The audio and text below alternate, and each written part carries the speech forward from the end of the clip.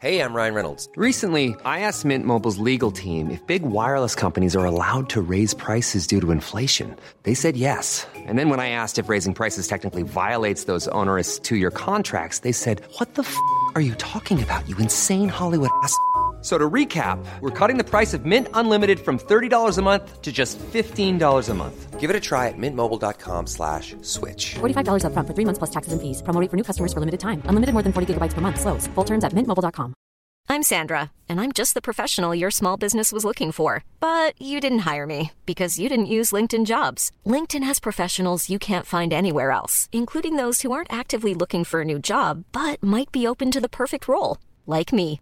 In a given month, over 70% of LinkedIn users don't visit other leading job sites. So if you're not looking on LinkedIn, you'll miss out on great candidates like Sandra. Start hiring professionals like a professional. Post your free job on linkedin.com/people today. Down the blind, Andrew John. Inside for Albert. Albert will score. Albert will score. Newcastle have won. Fiddler's going to score. Fiddler, his farewell. His farewell. And he hits it. He's got it. He's got the field goal. He's got the premiership. He has gone from, as I said, a captain to a legend. And probably rugby league immortality. That's not a try. That's a miracle. G'day guys, it has been a hectic few months at Guru headquarters. Obviously with the podcast, we've been putting out, 6 to 8 podcasts each and every day during the week, a couple on the weekend as well. The page, it has been flying, a heap of posts each and every day, a lot of interactive posts, a lot of new video content as well, which has taken up quite a bit of time, but it's fantastic new content to be putting out there. Obviously the season kicked off 4 or 5 weeks ago, so it has just been chaotic as all hell. Add on the merchandise on top of that. It's been a very busy period. So this weekend, I've just put all the podcast gear down. I'll still be updating things on the Instagram page, but the podcast is having a weekend off. I'm going down the South Coast to enjoy myself for a few days, take the missus down there. So not much content coming out this weekend. I will have this interview, and then I'll be back behind the mic on Monday afternoon to talk everything from the round of footy that has gone past us. But I just thought I'd put this interview out there for people that want to listen to something this morning, Saturday morning, with Peter O'Sullivan. Now, Peter O'Sullivan, he is, of course, the recruitment manager for the New Zealand Warriors. When I did this interview, it was at the end of last season, end of 2020, which was by far and away the most chaotic season of rugby league all time with COVID and whatnot. And, of course, for the New Zealand Warriors, they were in a tougher boat than anyone. So a really interesting chat with Peter O'Sullivan here. And, of course, if you don't know who Sully is, he's been a recruitment guru for a number of years. He's the guy that found fellas like Latrell Mitchell, Israel Folau, Roger Tuivasa-Sheck as teenagers and brought them to the respective clubs that he was at the time. So a guy that has a brilliant eye for rugby league talent, a champion fella, and he's done fantastic things over there at the Warriors. All the new recruits you've seen walk into that building, unfortunately a lot of them are injured now, but a lot of the guys that have walked in there, whether it be Ewan Aitken, Adam Fanua-Blake, Kane Evans, these sort of fellas, Peter O'Sullivan, he's been the man that's brought all these guys there. A champion of rugby league with a rich history in our game as well. Enjoy this podcast. I'll see you on Monday. And he's still going. This mighty fullback for the South Sydney Rabbitohs. Will he go the distance? Greg Inglis at Suncorp Stadium. Yes, he will. What a try. Greg Inglis, you superstar. Welcome on, Pete. How are we, mate? Good, Nathan. Thanks for having me on board. I imagine it's been a wild year for you over there at the New Zealand Warriors. It's been eventful, that's for sure. So there was days there amongst the last 5 or 6 months where it was just something came up every day, which was extremely challenging at times. From some people, some things that are public and some that are not. So yeah, it was really difficult, but was also probably one of the more satisfying years I've had in footy as well. So while it had severe disadvantages for a lot of people in terms of the travel and being or lack of travel that we had to do and et cetera, and being in close proximity, and the benefits we got that for, especially the young players that had no distractions around them and could improve. So there was actually at a big advantage when everyone thought we were at a big disadvantage in some ways, while the obvious disadvantage as well for everyone to see. Mate, I imagine for some of the older blokes with families and whatnot back home, it would have been pretty tough. But if you're a young bloke, and you're single and you're over there with all the boys, I imagine it would have been a great time. Yeah, I remember early days when we got to Tamworth, Steve and I took all the young fellas into a room and basically sort of said, if you're a young fella, you've now got 5 months ahead of you where you got no distractions, no family distractions, no friends trying to get you out on the drink and run amok with you. You're just here, focused on your footy. You got leaders like Blairy, and you've got the access to the full coaching staff. So if you don't come out of this a better player at the other end, it's your fault. So, and to their credit, every one of those players, most of them in that room played at the stage of the year. Rocco didn't play because he had a stress fracture in his back, but he definitely would have played, Rocco Berry, if he hadn't had that essence. Tommy Ali, Wets ended up Adam Pompey ended up a bona fide first grader by the end of the year, which was really satisfying for us. Tom Ali played, Paulie Turner played, so we got some access to those boys, and they're further down the track than perhaps they would have been if they played a full year of New South Wales Cup. Mate, I think the one that he got the most benefit out this year has definitely been Chanel Harris-Tavita. He's just gone to a new level this year. Yeah, Chanel was in a different boat. He played a good bit of first grade before that, but part of the decision-making process about letting Greeny head off was the fact that Chanel needed to play, so we knew whether he was the man for the job come round one next year. We all believed it, but he's also another 7 or 8 games down the track where it's now his footy team or his and Cody's footy team. So they're far more ready to play next year, and that was obviously why we wanted to make the semis, and that was our team goal, club goal. But realistically, it was about getting ready for next year. Mate, you just mentioned Blake Green. Obviously, Greeny, you had Stephen Kearney leave during, this time you've been in the bubble. It's a lot of experience to leave the building. It's blown me away how well the team has handled all that. Yeah, no, they as I said, there was weeks there and months there where it just day by day something sort of exploded, whether it was in the media or, a little comment here and there that sort of all took some hosing down. But at the end of the day, all those things were for the betterment of the footy club. So, there was nothing that the boys didn't cope with or the staff didn't cope with. Our footy manager did an amazing job, Daniel Floyd, about, keeping people focused. And, I doubt whether we could have got through the period without him. He was phenomenal. And, the coaches all did an amazing job. So the coaching staff in general. Toddy Payton takes over, and he's just done incredible things this year. Tell me about the sort of bloke Todd Payton is. Yeah, he's quite a reserved character. Pretty, one ABC in his beliefs on his footy. They changed roles when we did it, and Justin Morgan came in from transition coach and then headed up the D, and that was our massive area and really brought some accountability into the group with their D, and the boys enjoyed that. He was a very different voice to what they'd had in the past. More in your face or, blatant, honest, I guess. He was great for the group. He had a massive impact on our group and our performances.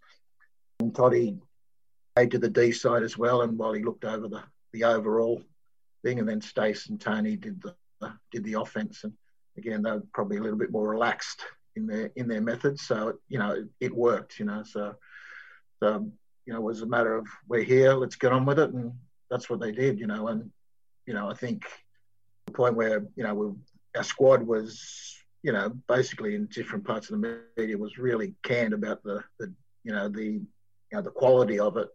So I think in time, some people sort of had to take a bit of a gulp and think, oh, there are actually some pretty good players there. So that was nice to see them get their opportunity, take it, and now they're on their way to becoming regular first graders. Speaking of handy players, mate, of course, your captain this year, he's been sensational. Unfortunately, he was injured last week, didn't get to play in that last game. But tell me the impact that Rogers had this year. He's just a great guy. He's just a wonderful person. So lucky enough to meet Roger when he was 18 and came over to the Roosters, and he's been a quality human being from that day and to the next. He could have bailed at any time he wanted, but he was going nowhere. So he's he's an amazing person, great trainer, absolutely, wonderful person to have around. He had his challenges, and I think he's probably footing towards the end got better, and that was probably a little bit of a could see the end of the rainbow, so to speak. So, and again, they working hard on his game individually. So while he's clearly regarded probably the best yardage player in the game, he's still got some areas where he needs to improve on and, to get us where we want to go. And, he works extremely hard at all those areas of the game as well. So, great person, great character, great club man. I think it's the first year this year where he didn't win the big gong this year, but, he was exceptional. Mate, before we dive in on your playing career and your coaching career and everything, the last guy I want to ask you about, he's a good mate of yours, Nathan Brown. He's arriving next year. Tell me about Brownie. Yeah, we've been good mates for a long time. I coached Nath at Saints back in the mid-90s. And, we always got on really well, probably had similar, philosophies on the game. His mentor and my mentor was a fellow called Max Ninnis, or one of my mentors, a fellow called Max Ninnis. I don't know if you know Max, but he was Brian Smith's right-hand man for all his time at Illawarra and St George.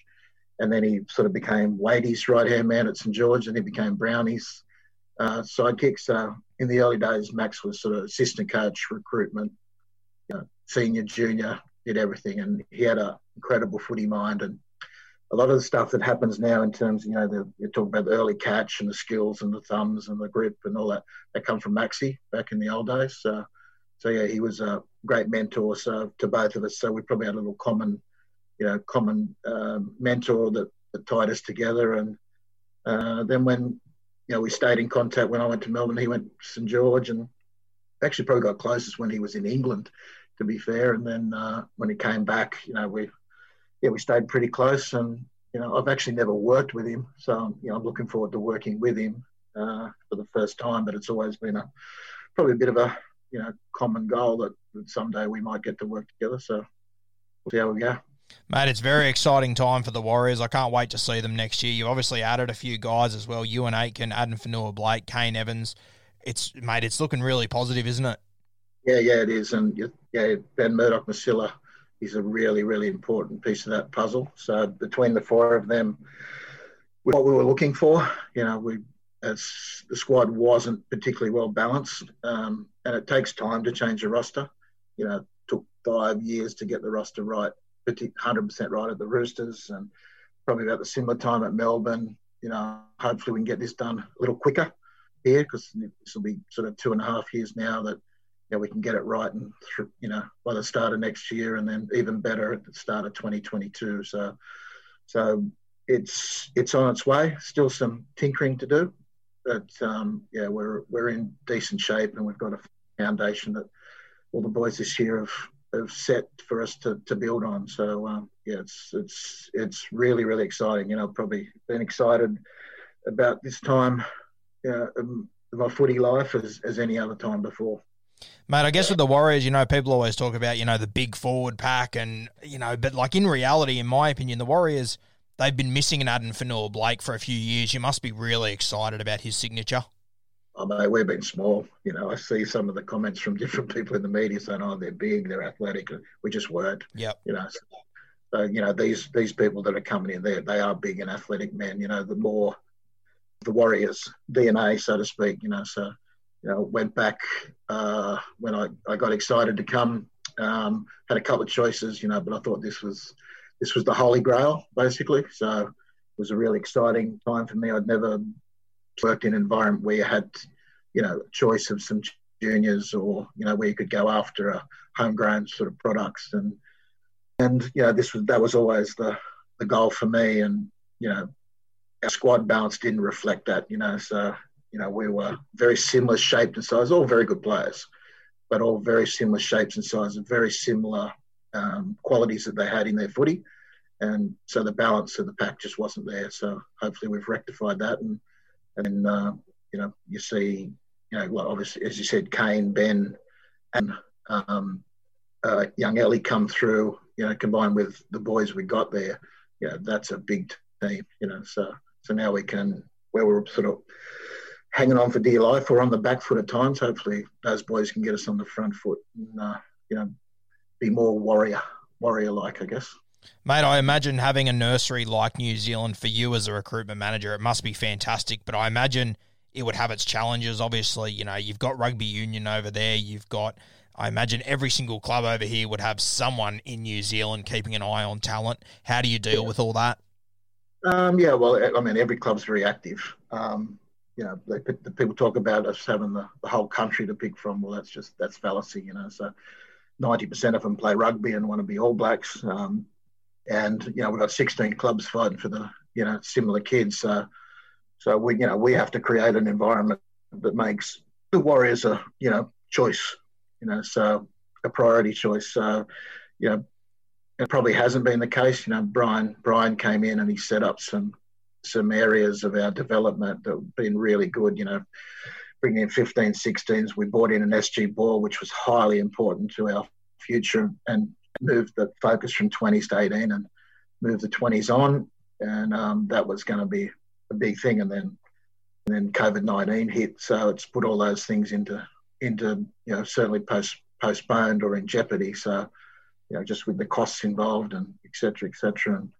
And so it's been a real, you know, disruption to where we wanted to head. So, but yeah, I mean, you know, rugby's still the principal place that we'll target, you know. So Ellie came from rugby at Tamaki College, and, you know, Rocco Berry's come from area, and we've got another couple of boys coming in. Hopefully you'll hear plenty about in the next year or two.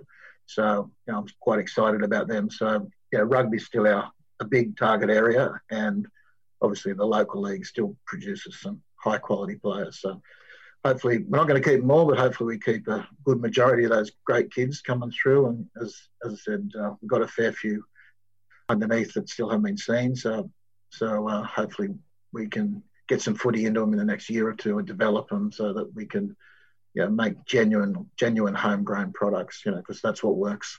And I imagine for every one Ellie Katoa that you get over, there must be 100 other blokes that it must be near impossible to convince them to leave Union. It's difficult. It's difficult. You know, like you got to be upfront. Money does it. You know, so yeah. You know, rugby at that end of the spectrum, they're very paltry. They pay very small. Where we got to get the kids, I think, can go take them from straight there into a full-time environment. So then they're obviously going on to development wage, which is $60K, and that blows rugby out of the water, you know.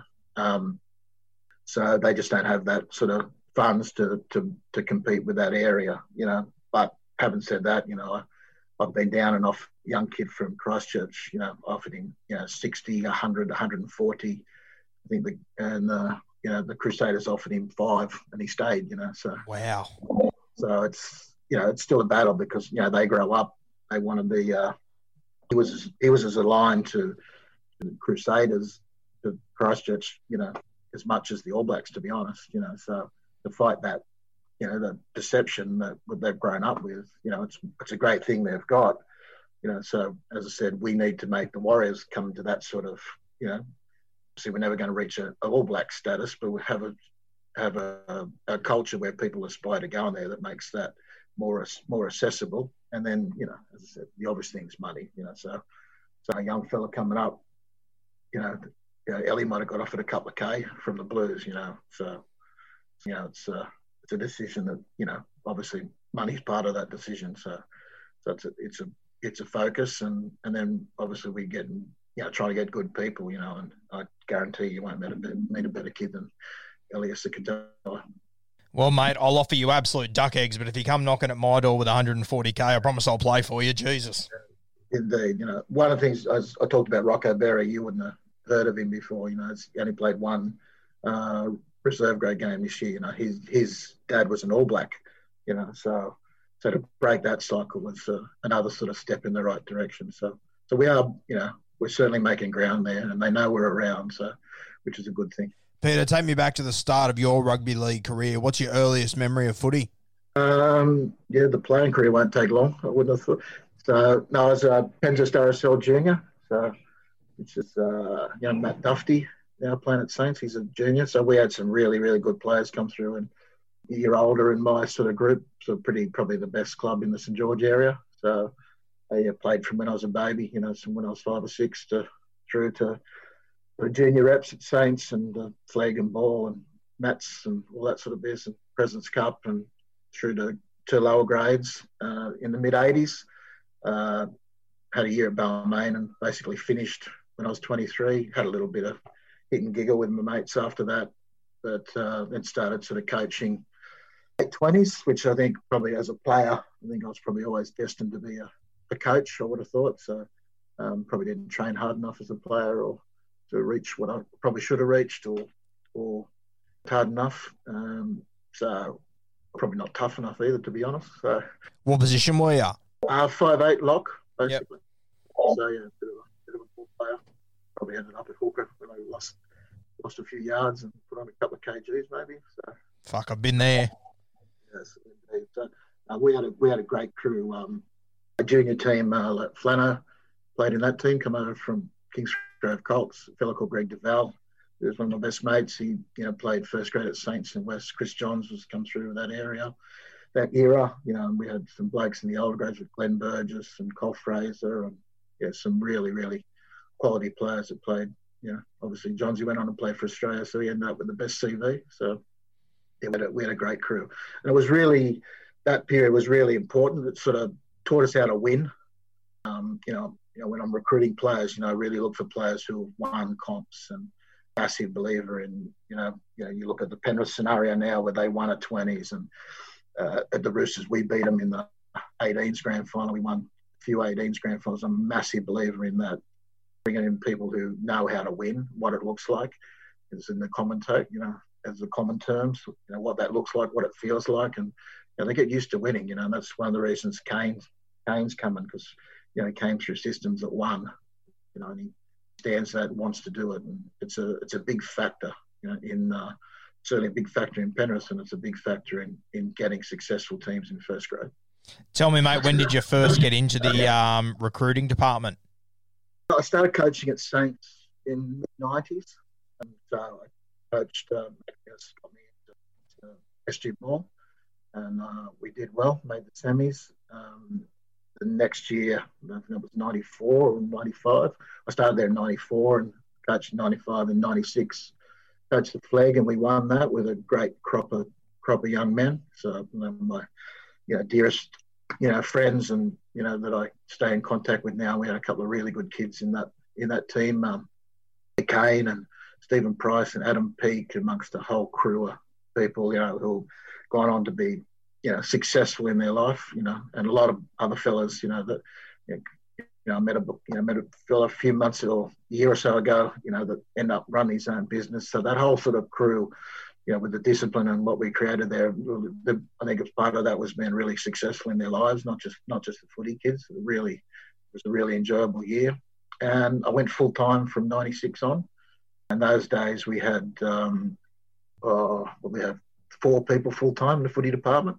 So it was Wadey, Max, myself, and Peter McDonald, who was the head strength and conditioner. So, those days I was reserve grade coach, or flag coach, assistant coach in first grade in the off season, ordered the sandwiches, ordered the buses, footy manager, recruitment, between myself and Max, you just got it done, So they were big jobs and on a great learning curve as well, So obviously I came in, had Smithy as head coach, then Wadey and Max. So it was a good learning curve for me through that period. And then when Saints and Illawarra merged in, 99, basically lost out half my job. So there was obviously 2 sets of coaches, and I went sort of, I think a couple of paying half, and I was, delivering orange juice and 3 o'clock in the morning, working in pubs till, 2 o'clock in the morning, and to get to training by sort of the afternoon. And used to drive a whole crew of players from St George down to Wollongong train. I'd get home at 10 at night, and with 2 little kids, so it wasn't a great lifestyle. I remember falling asleep in the van one night when I was driving it, coming home from Cogra, and I just sort of went boom, boom, and hit the clips, and I went, oh, boom. And I'd had the offer from Melbourne to go there as recruitment through Chris Johns. As I said, we were good mates growing up together, and when I hit those little bumps on the side of the road, I said, it's time. That's the story. Far out. It was, and there was, I think I had Eddie Ross and Scotty Geddes and the whole crew of those kids that were playing flag in my team at that stage, Amos Roberts, that turned around. I said, no, that was too big an ask. So I took the job in Melbourne the next day, and basically went from there. So found my little niche that I loved, and I needed to finish coaching. When I finished coaching, I probably realised how much I needed to get away from it. And as I said, I just found my little niche that so good's worked. Mate, you certainly found your little niche. I mean, I'm looking at some of the names in Melbourne. You discovered Greg Inglis, Israel Folau, Billy Slater. Tell me about GI first, mate.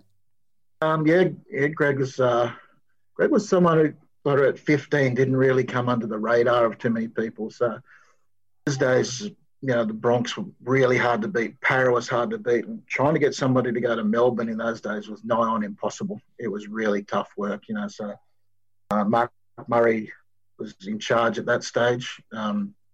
Melbourne, you probably wouldn't remember, but even back in those days, the media were crying for Melbourne to be kicked out of the comp, and things were on the slide pretty quick after 99.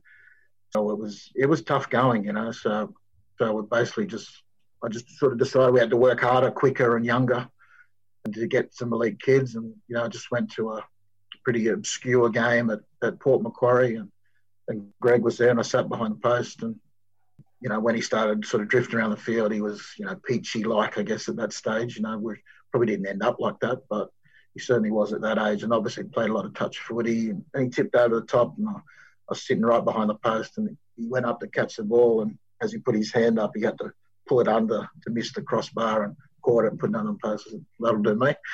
And flew up the next week, signed him with his dad and his grandmother and mum, and it was a funny meeting. I was sort of sitting there giving the spiel about how we'll make you a better person, and I just looked over about halfway through, and I said, these buggers aren't listening at all, So I had a bag of kit for him, and put the kid over. I said, what do you think? He said, I'll sign. So that was it. So he signed that day, and no manager chased him at that stage through the rep carnivals.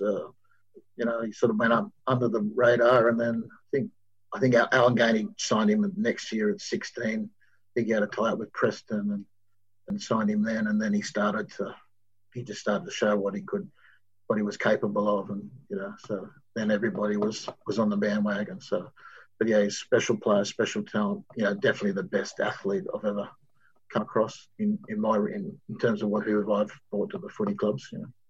Mate, obviously when he debuted, everyone knew he was going to be a superstar. Then when was the moment that you thought, fuck, like I've nailed this? Probably, at 16 he was starting to do some pretty special things, but he was pretty blasé with everything. He was living in a Kirinara at Newcastle, going to Hunter Sports.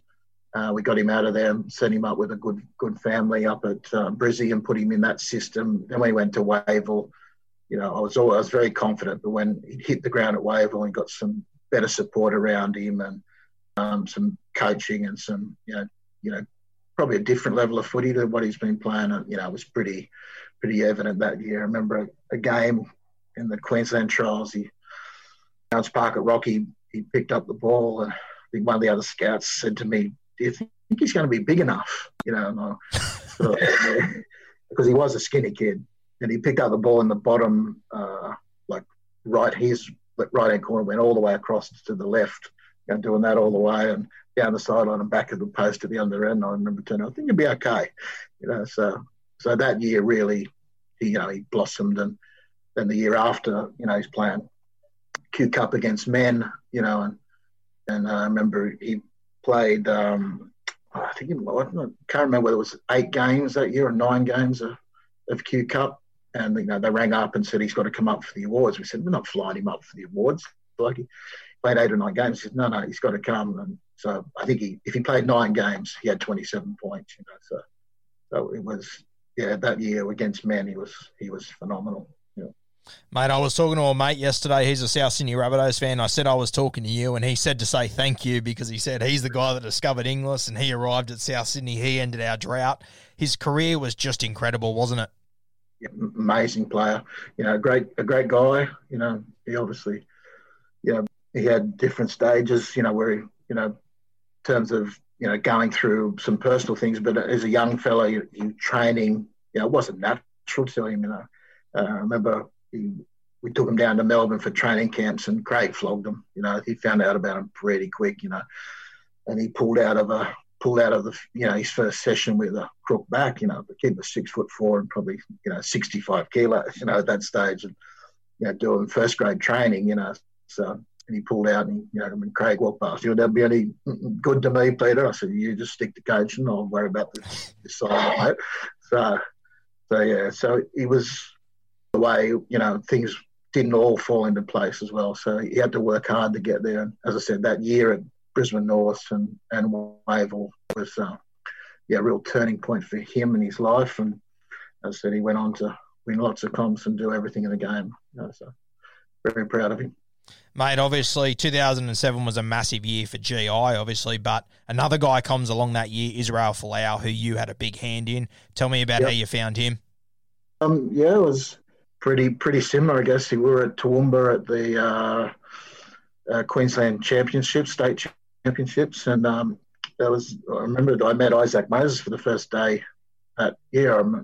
He was walking around, and the manager at those carnivals pretty much stand out like sore thumbs, so they've got the pants on, a nice shirt and shoes. And but Toowoomba, it's, they stand out. And I just sort of walked up and I said, "Oh, you're a new manager, Felt, mate?" And he said, Yeah. Isaac met him, and I said, "Oh, look, you need a hand on, what I want, what I'm looking for. And, you need a hand with, what I think works in footy players, give us a yell and we'll, have a chat." And he seemed a really nice young man, as he was. And I said, we're watching Med East game, and I said, "Have you got anyone at the carnival?" And he said, "Oh, I've got this big fella on the wing." I went, "Ooh." I said, so my mind started thinking, this bloke does know what he's doing here. So yeah, nobody had put their hand up at that stage, and the Bronx weren't that keen. So I said, "Well, maybe we could do a deal here, mate." So we signed him that day for probably the same as what we signed Greg, $500, and a 4-year deal, and and he just went from.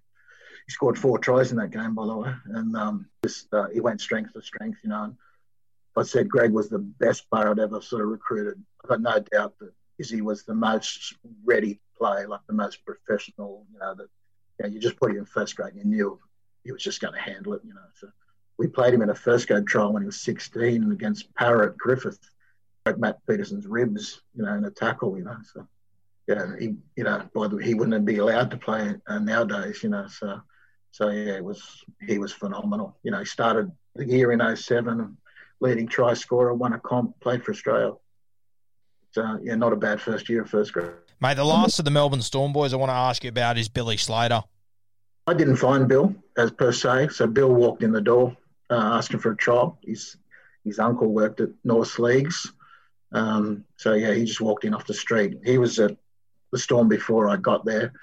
I was lucky enough to do his first contract. So I just sort of started and he ran out of puff really early, Bill. He had lots of a fair few errors around him early doors. But, I've never seen anyone work as hard as he worked to come back. And, he had some stages where he was sort of going great and drop off a little bit. And then he just came back, and he was just, what off-season it was, but he just came back a whole new level of player and worked so hard. And he, there was probably a couple of fullbacks before him that sort of started to change the fullback role. Brett Hodgson was one, certainly, that comes to mind. And, Bill came along and took it to a whole new level, without doubt one of the best players I've ever come across. Incredible player.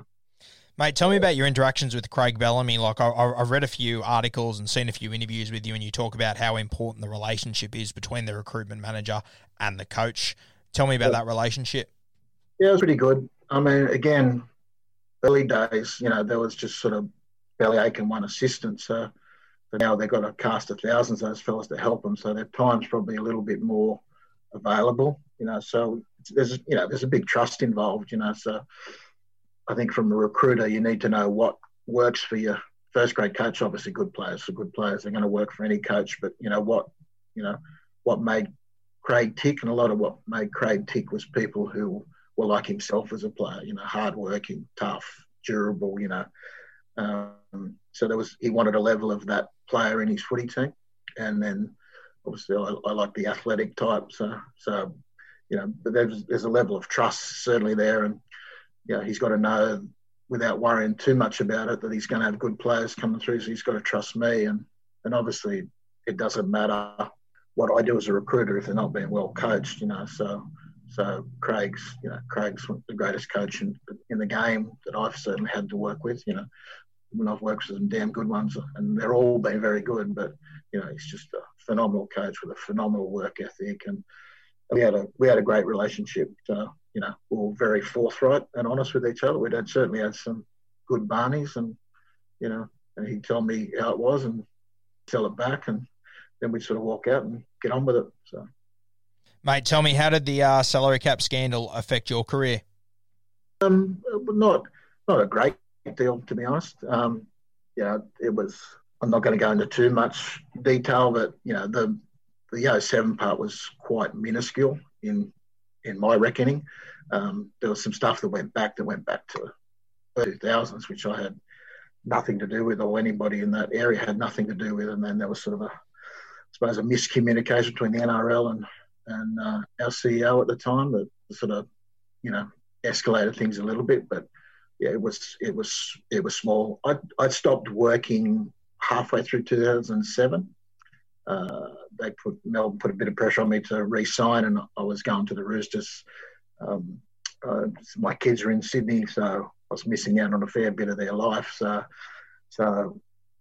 from halfway through 7, I had very little control over things, and I just stayed and gave Bellyache a bit of a hand. And I was pretty confident we were going to win the comp that year, so I certainly wanted to be a part of that before I left. And so obviously there was no change. And then I can't remember when it hit, probably 2010 when the actual thing hit. So the Roosters were great through that time for me.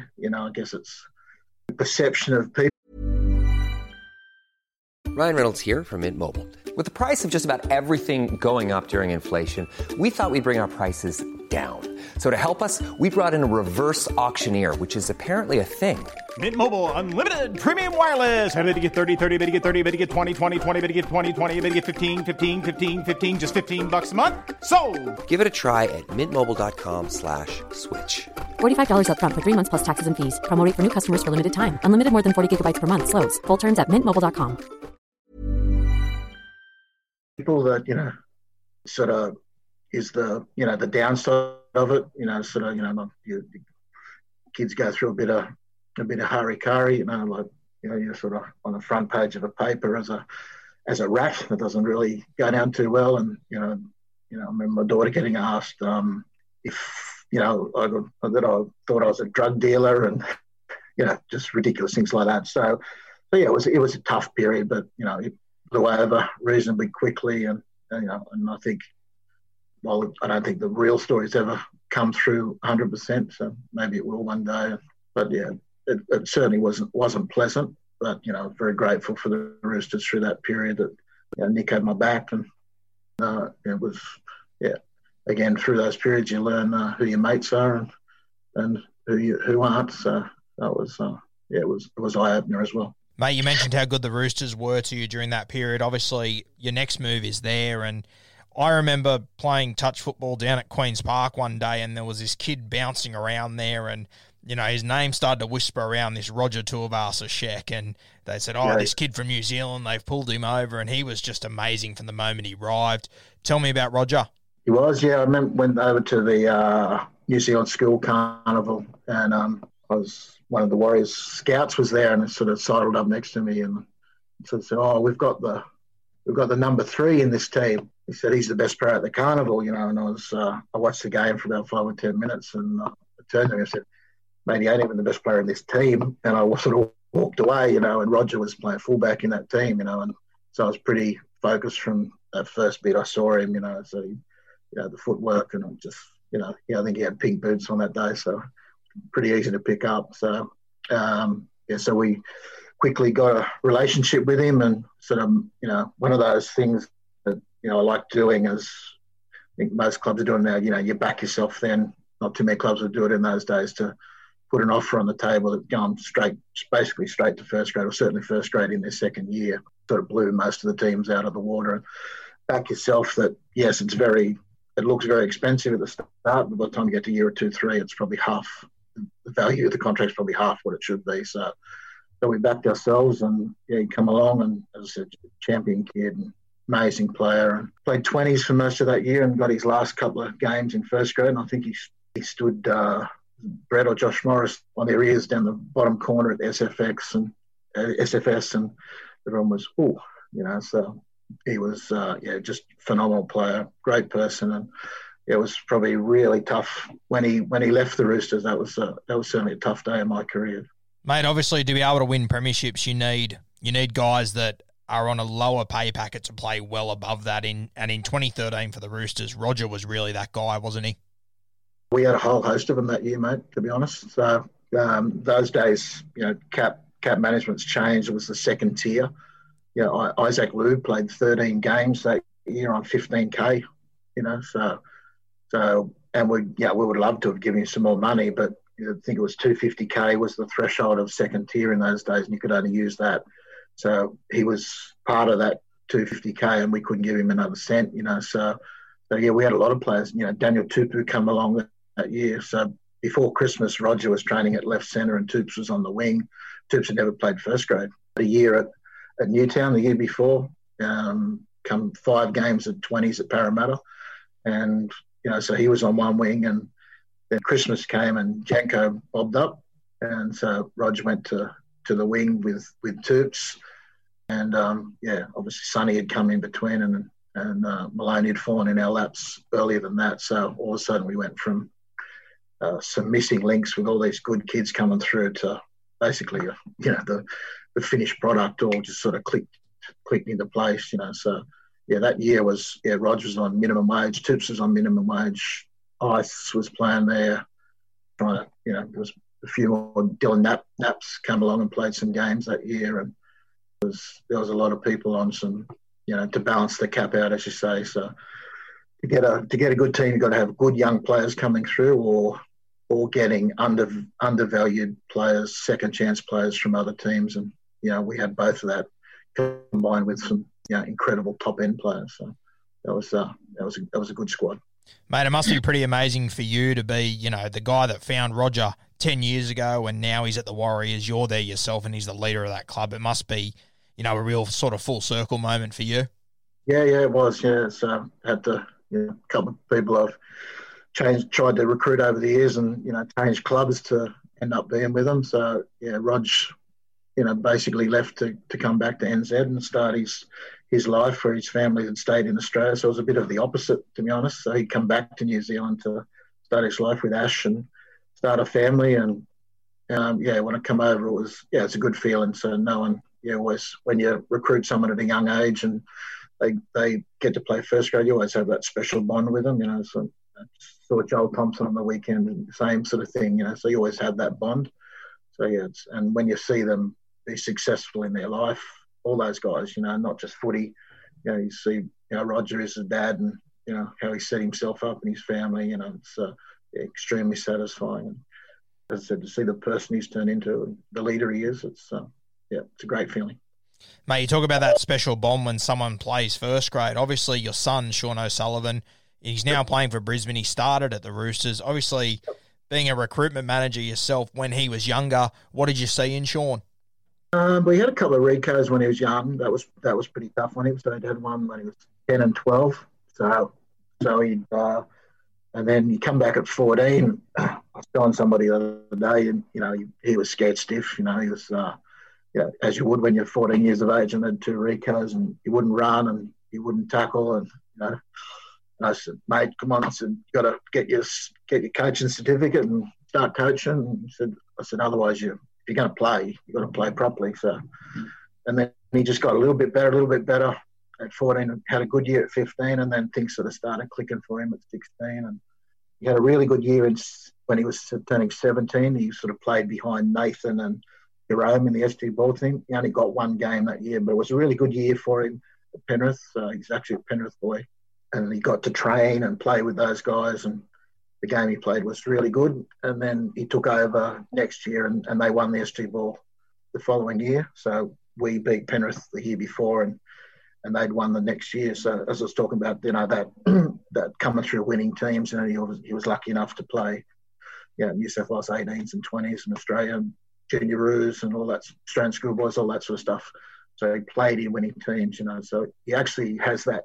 He has that, knows what winning's about and how to go about it. So things didn't quite work for him at the Bronx through a couple of things. Obviously he had another knee injury, which obviously took 12 months out of him. And I think when he played a game against Cronulla, he got 4 or 5 games in a row, and by half time they were leading Cronulla, and it was clear that day to me that it's clicked for him, and people around him started to work out how they could play. And he's a player that he best plays. He helps other people and makes them look good, So if he's got people around him moving, it obviously aids the team. And that day had a really good, and he did a hammy on half time at Cronulla and didn't come the second half. And so again, that sort of set him back, and he come back in and had a couple of good games towards the end, and then they left him out for the semi when they got tapped up, and then he did his knee that day playing for Brisbane North. So that was a bit of a setback, but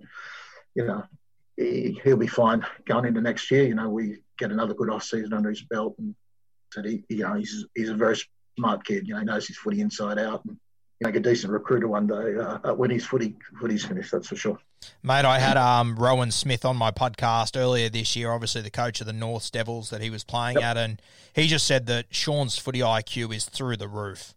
Yeah, he's a smart kid. He's always kids that grow up in footy dressing rooms from when they're, he's grown up since he was a baby. So he's heard every Craig Bellamy spray. He's heard the lot.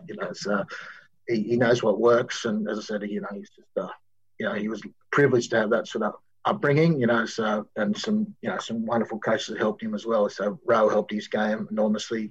They always had a really good bond when Sean was probably 10 or 12, hang around the dressing room when Rowe was there. And, he's a fantastic coach, Rowan, fantastic coach of young players. So they had a good bond, and, that was a good part of his learning last year to get some, Q Cup under his belt with some really good players and good sense of team. And, they did well. So, all those boys, those coaches played a big part in his life, and Robbo went and watched him play for Penrith and was pretty adamant that he wanted to take him to the Roosters, which I wasn't really overly keen on, given that we had I was there at that stage, and as it worked out, I wasn't there anyway, so it didn't really matter. But he was a Robbo sort of player.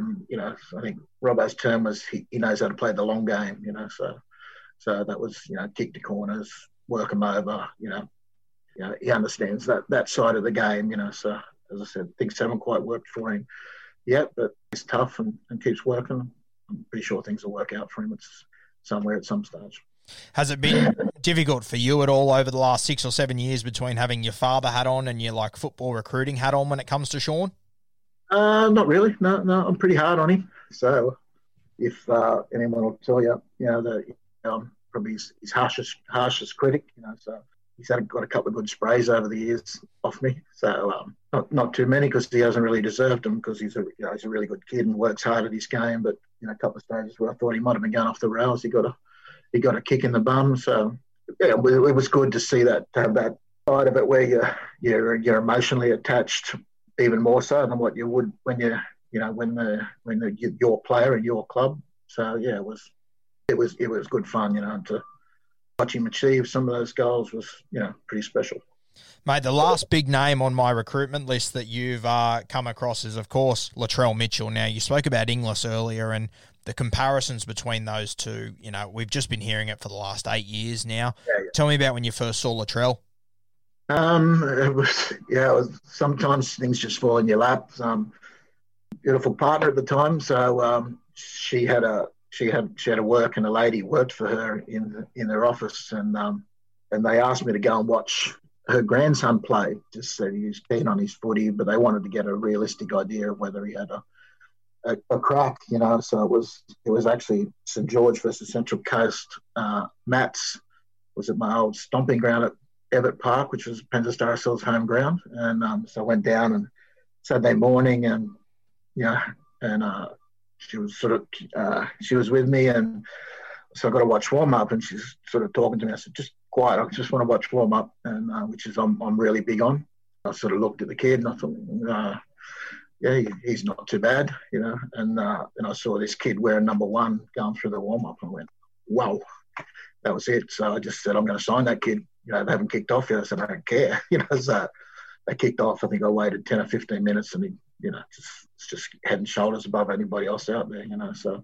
Yeah, she was pretty clear straight away, and he'd missed Newcastle's Mats, their squad that year. I'm thinking, what are they looking at here? So basically, and he went to the kids that basically didn't make Newcastle would go to the Central Coast and get a game, and they weren't a great squad, because they were basically just the leftovers that Newcastle didn't want, or Manly was strong on the Central Coast at that stage, and he's just bobbed up, and this is a gift from God, basically. So it took a little bit of doing. They played a New South Wales 16 sort of possible probables game, and they were running late because they'd come down from Alba, and they run it late. And I thought, please be late, don't miss the game, So because once they see him play, everyone will sort of know how good he is. And he got there late, and he had a carry there that sort of 70, 80 metres.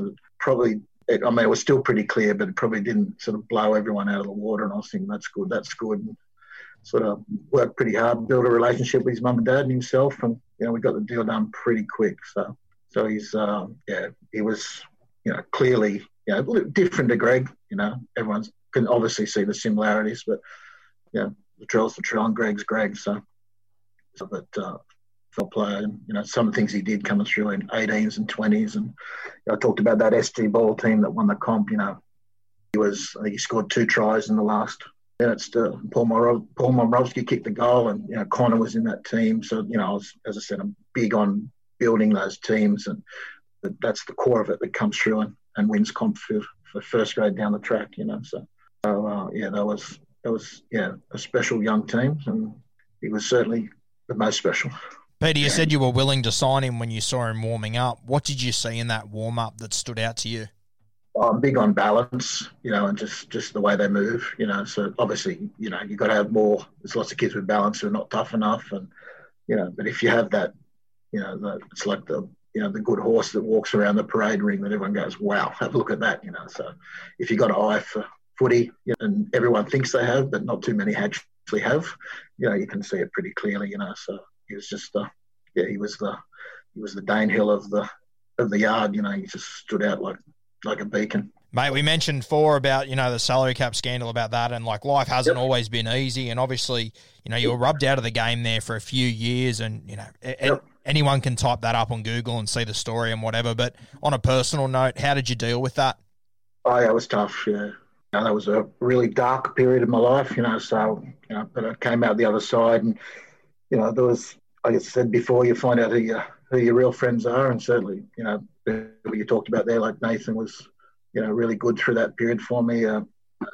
Jono, Brent Reid, good mates with. He ranked most days. 2 mates, Chris Johns and Anthony Barnes, who was the 20s coach and 18s coach at Saints. Some people around me like that who were phenomenal for me, and that sort of got me through that period. And angry about it, lots of that, and, disillusioned about that part of it. But, I did, obviously would do things differently. Certainly got an apology off some people that were involved in it from a governing body's point of view, but probably not the people I wanted to. So, in essence, I was guilty of sort of around the wrong people that they didn't like, whether that's a crime but it's still something I shouldn't have done. So but learned a lot from that period of my life. And, I in a concrete truck at 6 a.m. in the morning full of concrete bags sort of helps you realise how much you love footy and how much you miss it. So, I was very, very grateful to be back doing what I do and doing what I love. So I just sort of basically just had a mindset of just put that in the past and leave it there and park it and, get on with what I love doing. Mate, was there mornings on the hard labour that you spoke about there where you thought that, your footballing career as far as recruitment could have been over? Oh, absolutely. Yeah, absolutely was, yeah. So, as I said, there was some there's some dim, dark days there. And different stages, I had a bad car accident through that period as well.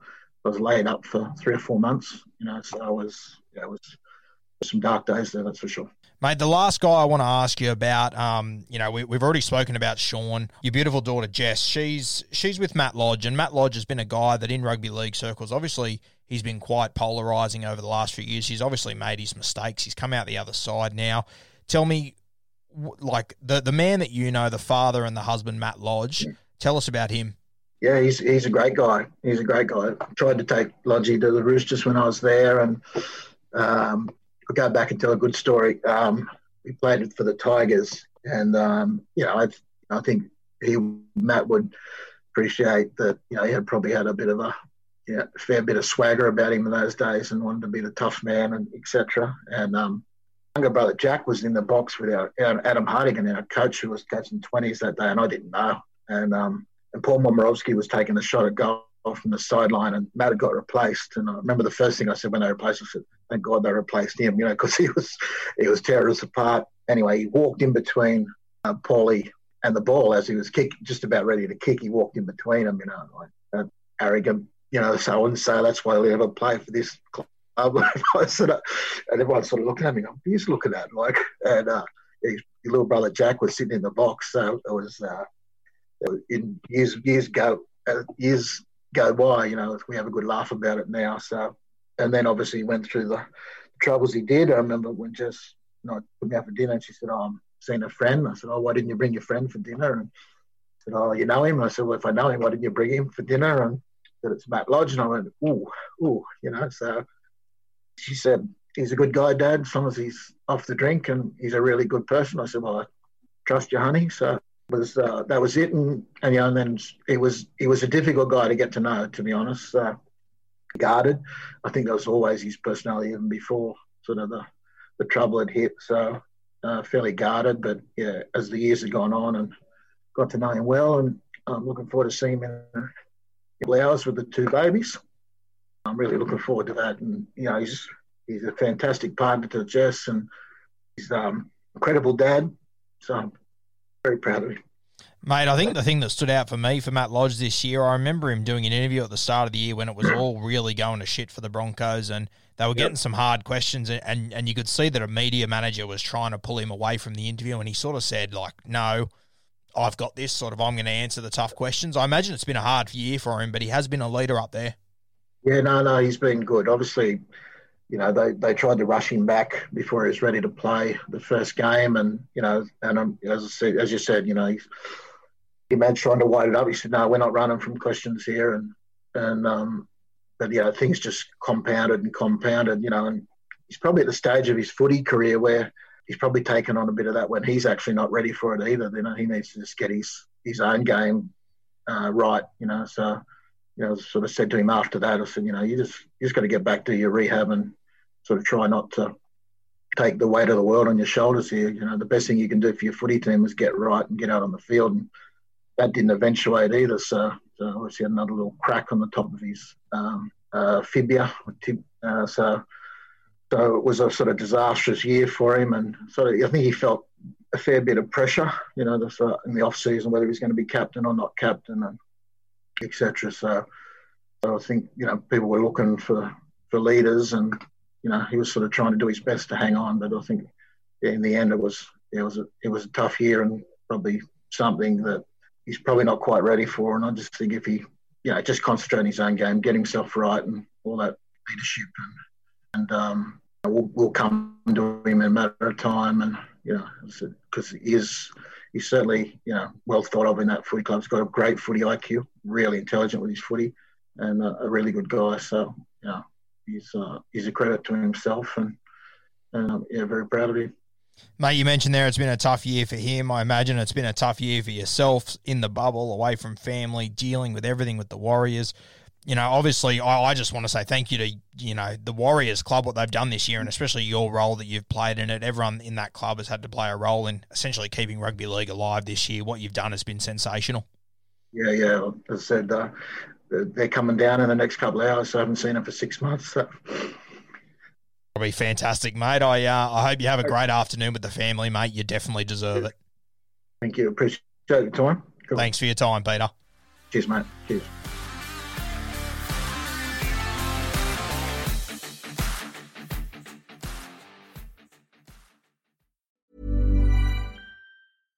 Hi, I'm Daniel, founder of Pretty Litter. Cats and cat owners deserve better than any old-fashioned litter. That's why I teamed up with scientists and veterinarians to create Pretty Litter. Its innovative crystal formula has superior odor control and weighs up to 80% less than clay litter.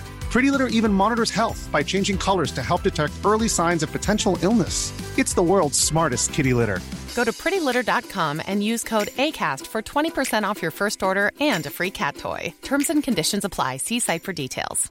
Mom deserves the best, and there's no better place to shop for Mother's Day than Whole Foods Market. They're your destination for unbeatable savings, from premium gifts to show-stopping flowers and irresistible desserts. Start by saving 33% with Prime on all body care and candles. Then get a 15-stem bunch of tulips for just $9.99 each with Prime. Round out Mom's menu with festive rosé, irresistible berry chantilly cake, and more special treats. Come celebrate Mother's Day at Whole Foods Market.